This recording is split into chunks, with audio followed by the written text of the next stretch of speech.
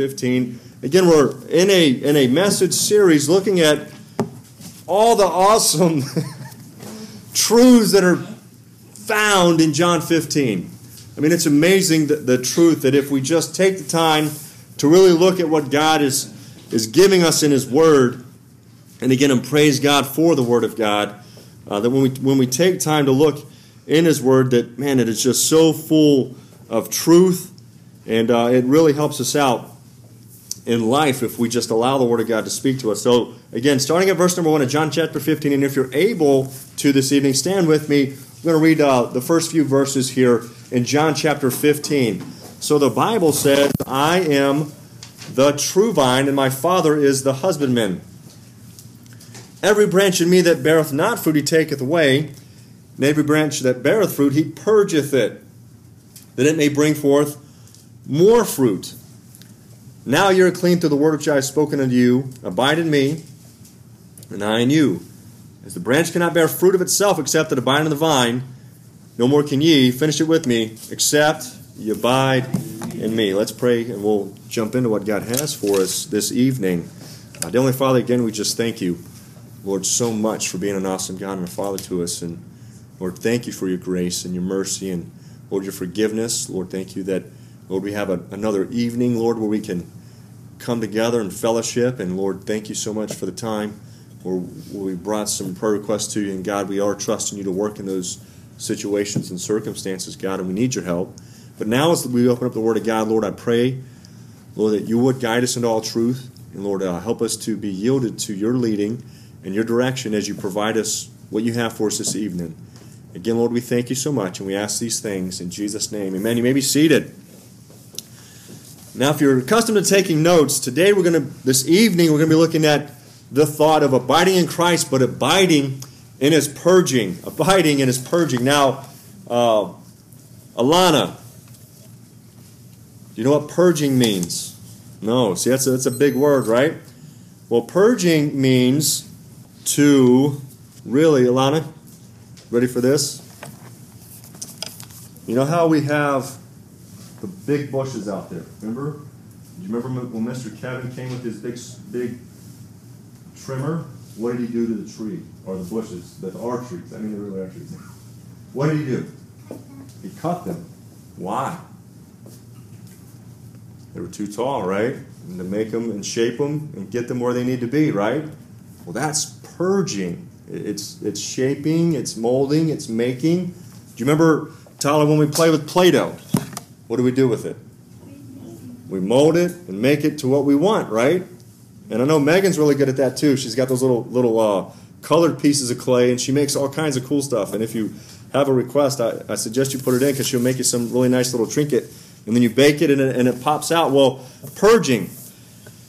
When we look at the thought of purging, it's God molding, it's God making, and it's God working in our lives. And to be honest with you, I sometimes don't enjoy the purging process, because sometimes it can be painful. Amen? There's a story of a missionary who was in Lebanon and was kidnapped at gunpoint by Shiite Muslims in Beirut. And during his 16th month imprisonment, he was constantly threatened with death. Now, on the first night of his captivity, one of his abductors commanded him to face the wall and pretty much told him to take off his blindfold and put on a pair of ski goggles with the eye holes covered with thick black tape. So all the light was completely obliterated. And in Ware's mind, Benjamin Ware, the sun had set, and he later wrote in a diary, "In the twilight there came to my mind the hymn, 'Abide with me, fast falls the evening tide.'" He said, "I felt vulnerable, helpless, and lonely. I felt tears in my eyes, and then I remembered the promise of Jesus. 'If ye abide in me, my words abide in you, ye shall ask what you will, and it shall be done unto you.'" And so he writes, "I prayed, Lord, I remember your promise, and I think it applies to me too. I've done nothing to deserve it, but receive it as a free gift. I need you, Lord. I need your assurance and guidance to be faithful to you in this situation. Teach me what I need to learn. Deliver me from this place and this captivity, if it is your will. If it is not your will to set me free, help me to accept whatever is involved. Show me your gifts and enable me to recognize them as coming from you. Praise be to you."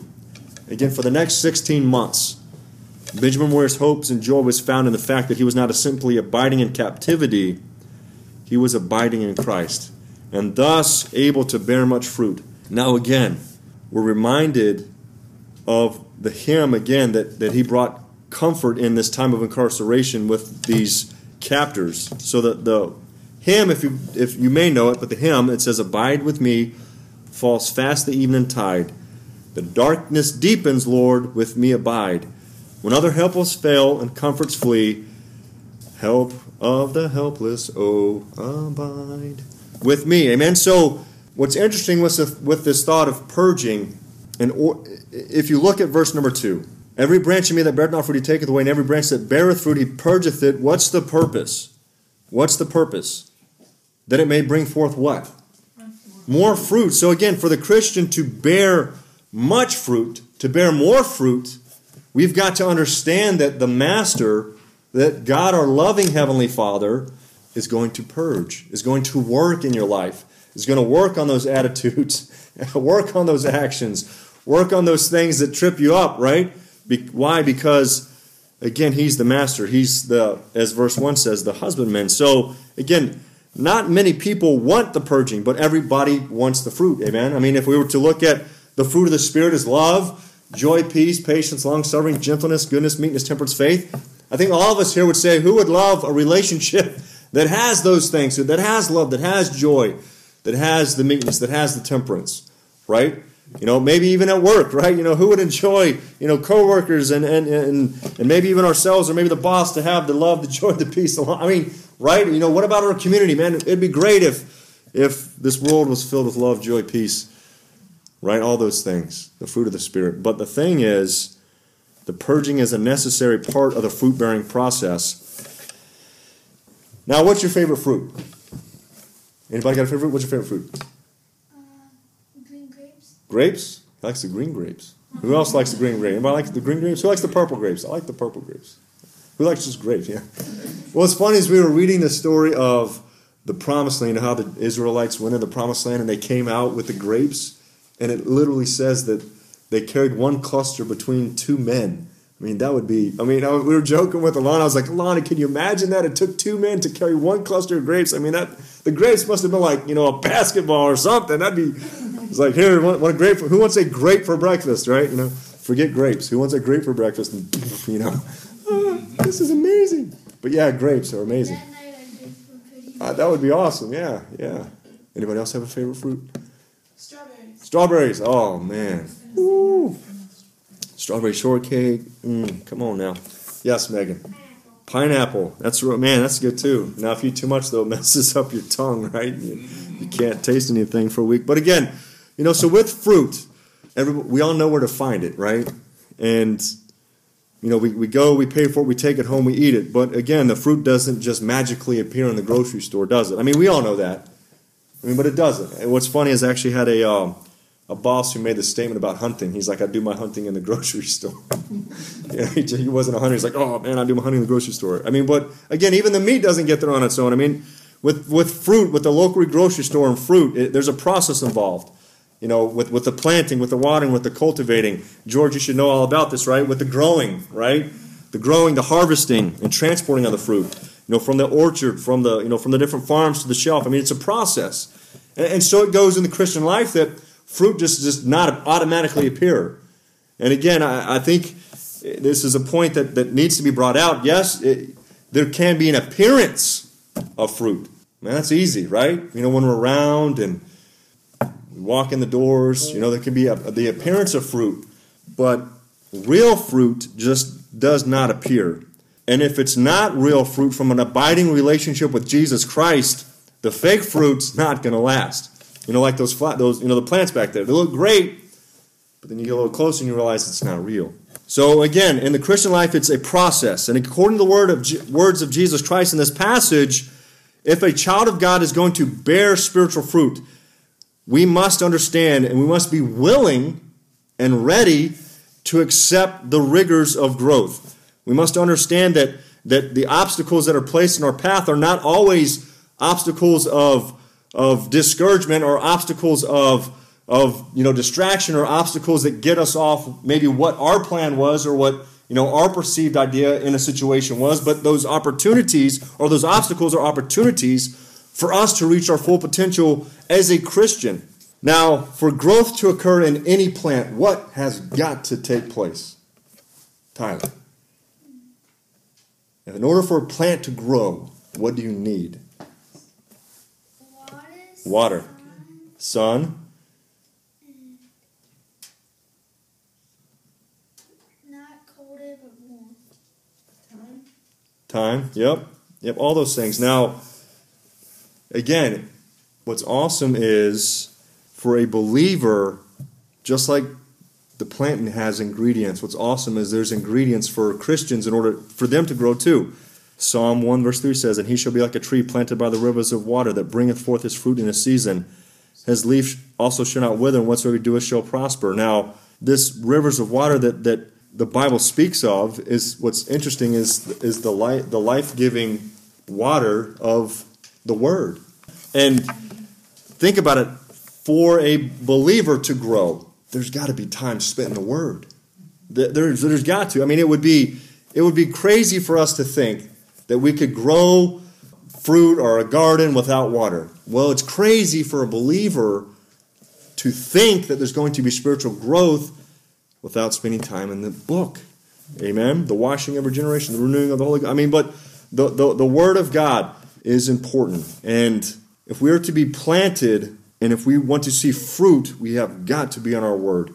And so the question you've got to ask yourselves is, how much time did I spend in it, right? Look, I understand. Trust me. Life happens to all of us, right? We've got schedules. We've got to eat. Amen. We've got to eat.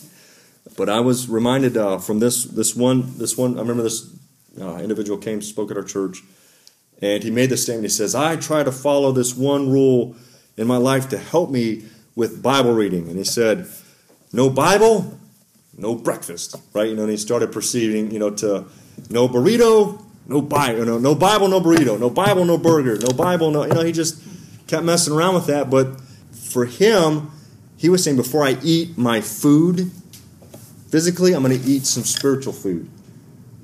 And so whatever it takes for you to get into God's Word, get in it. Some people do a proverb of the day. You may have heard of that. You may not have. Today's the March 2nd. So I would turn to Proverbs chapter 2 and read Proverbs chapter 2. Right? Proverb of the day. I mean, and what's funny is the shortest month is February, and you only have 28 days, so you only can make it to Proverbs 28, and then you start over. And that's okay. Right? Whatever it takes. Some do Psalms. That's great. Some, as Brother Plummer gave me this plan, that's a great plan. Whatever, a reading plan. And if we've got extra copies, amen. But, if you use this, use it. Get in your Word. I mean, do it. What's crazy is in 2017, we've got it printed, we've got it electronically, we've got audio. So if you drive anywhere, you could literally plug it in your car or, in a headphone or something and listen to it. So just some read in the morning, some read in the afternoon, some read in the evening, some do all three. Hey, that's great. That's great. Any way, any time, any place. Amen. I'm not just going to say advocate for just one. Hey, any time you can get in God's Word is a good time. So, man, getting in the Word, that's an ingredient. What's also interesting is the need to be planted in a church where the Word of God runs freely. I mean, we must spend time daily, but we also need to be around other believers, because if you look at the verse that talks about the need to be in church, I think it's Hebrews 9. Is it, not forsaking the assembly of yourselves as the manner of some is, but don't miss it, but exhorting one another, and so much the more as you see the day approaching. A lot of times the emphasis is on not forsaking the assembly, but let me try to find it. So Hebrews, I believe it is, 9:27 is, it's appointed a man wants to, that's a salvation message. So 10:25, not forsaking the assembly of yourselves together as the manner of some is, but, okay, so not forsaking, but, so what are we to replace it with? But exhorting one another, and so much the more as you see the day approaching. So the whole purpose of church is to encourage and exhort each other. Now, I've said this before in a message. If you're struggling and you don't say anything, right? We put on the church happy face, but you're struggling internally and don't share that with anybody. How are we to know how can we help? Right? How can I exhort? How can, we bear one another's burdens, right? The verse that I posted on the page yesterday, about confess your faults one to another, that you may, and pray for one another that you may be healed. If I don't know you're struggling in an area, how can I help pray for you? Right? And that's so part of it is being real. Because I guarantee you when you're messing with plants, it's as open, upfront, and honest as it can get. I mean, if the plant's struggling, you walk up to it and you can see it. If it's got bugs all over it, you can see the bugs, right? If it's maybe some disease or fungi or fungus or something you have to spray, by just looking at the plant, you can see real quick. And then you can help and things like that. Anyway, so church is important, amen, but not just a place to come and, put on a happy face. I'm not saying, come and look. The Scripture clearly teaches that if one member suffer, then the whole body suffers. That if one member rejoice, then the whole body should rejoice. But if we don't know, because we have a facade, we have a fakeness about us as we walk in. How can we help each other? And I have a burden to see that God would give us a church just with real people. Understand? Is anybody perfect? No, and praise God, this passage teaches us that we're not perfect, because if we were perfect, there would be no reason for Jesus to say that the father who's the husbandman purges. Amen? So, we should never expect perfection, but we should always seek for encouragement. We should always seek for exhortation. We should always, again, in meekness, instructing those that oppose themselves. Peradventure, God would work in their life and they would turn away from their sin. Amen? So, this thought of purging, again, it signifies the providence of God. Purging reminds us of God's divine intervention, that He's gone before us, that He's got a will, that He has a sovereign plan, and that He's in control. Amen? So this purging, so when Jesus said, I am the true vine and the Father is the husbandman, what He was telling us is God is the vine dresser. God is like the farmer. God is like the potter who's got the wheel.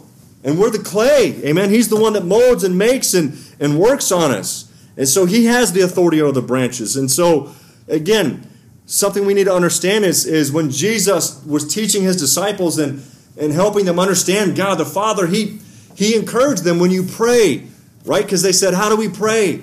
Teach us how you pray. Because Jesus, remember the road the two disciples were on and Jesus comes up with them, right? And they have no clue it's Jesus. And He messes with them. But then when He prayed, their eyes were open. So Jesus was He's a prayer warrior. And something about His prayer set Him apart from the rest. So the disciples were like, teach us to pray. And what is the first thing He says? When you pray, say what? Our what? Father which art in heaven. Right, who art in heaven, our Father which art in heaven, our Father who art in heaven. So what is that? What are you getting at, Brother Vaughn? I'm getting at that Jesus was giving us the example of God, our impression of God. There's a rabbit running and I'm thinking about shooting him. There's a book that's a movie. It's called The Shack. A coworker gave it to me. I read it. It's a bunch of nonsense because it takes God and, again, Jesus said God's the Father. It takes God and makes God to this guy some, again, it's not that it's a negative thing, but a black lady and the Holy Spirit, some Asian. It's just a bunch of craziness. So, just full disclosure, stick with the book, amen. You won't go wrong. But, again, Jesus said, you say, why'd you say that, Brother Vaughn? Because Jesus said, our Father which art in heaven. Jesus put the emphasis for us to understand that our relationship to God isn't some nice lady. No, He's our Father. Okay, He's our Father. And the thing about it is, our Heavenly Father knows what's best for us as children. Amen. God wants your best. It's almost like this. When the kids were little and we lived in, a more populated area, we wouldn't just let our kids, or anybody wouldn't let somebody that they know just play in the street, right? You tell them to what? Right, get out of the street. right? You work on, the whole command and obedience factor, and that's why it's important. It helps them. Stop means stop. Come back means come back. I mean, and just like a parent would if a kid were to, just go crazy and they're telling them to stop and they won't stop and they see the danger and they have to run out and grab them. Yes, there's going to be some reprimanding because that child needs to understand that there's a reason for the discipline that's about to take place because you weren't listening. And it's not because the parent's mean or that they hate the child or that they're trying to injure. No, they're trying to help the child to survive to the next year. And the same thing, our Heavenly Father does the same thing. I mean, He loves us too much to let us stay out of His will. He loves us too much to let that attitude or that action remain in our life. It's the truth. And if you wonder why you're always having the same maybe argument or you're always having the same situation in your life or the same circumstance that pops up all the time, there's probably a reason for it because your Heavenly Father is trying to purge you. He is trying to mold you. He is trying to make you more into the image of His Son. Amen? And the Bible says that in Hebrews chapter 12, verse 6 through 8, for whom the Lord loveth, He chasteneth. He reproves, He corrects, and scourgeth every son whom He receiveth. If ye endure chastening, God dealeth with you as with sons. For what son is he whom the Father chasteneth not? But if ye be without chastisement, whereof all are partakers, then ye are bastards and not sons. So again, a Christian who resists these times in our life where God's trying to help us and mold us and make us. The Christian that keeps repeatedly saying no and refuses to yield, I mean, he's essentially forcing God to do more, to work harder. And again, as the husbandman, God can't even choose to take away the branch from the vine. And again, no church can do that, no individual can do that, but the husbandman can. But what's crazy is we don't have to resist. We don't have to get there. We don't have to allow God or really force God's hand into doing something like that. Again, that He taketh away. So again, John 15:2 says, every branch that beareth fruit He purgeth it. So again, it's easy to assume that an individual living for himself would need some pruning, but the Bible doesn't say that. The Bible says those who are bearing fruit, God's going to work even more on you. Because sometimes, it's easy to look at, so-and-so's out of the will of God, and, maybe they had something happen in their life, and because people post stuff all the time on Facebook, right? Someone's, that they've maybe gotten out of the will of God or whatever, and you're trying to help them, and you're praying for them, and they post this, tragedy, and you're thinking back, yeah, well, no duh, I mean, what do you think? What did you think was going to happen? It's easy for those scenarios. But what's biblical is every branch that beareth fruit, He purgeth it. So it should come to no surprise that if, yes, man, you're doing everything you know to do, and we should, that if something hits you, it's not, we've done this, right? I've been guilty of this. God, I mean, can't you see, Lord? I mean, I'm going to church, man. I'm tired. Come on, I'm giving. We're serving, and now this. Seriously, that's the wrong way to look at God. But if we're honest, maybe I'm the only wicked, vile, and godly sinner that needs to get right with God. But I'm here to tell you that sometimes that's the mentality that we are tempted to take.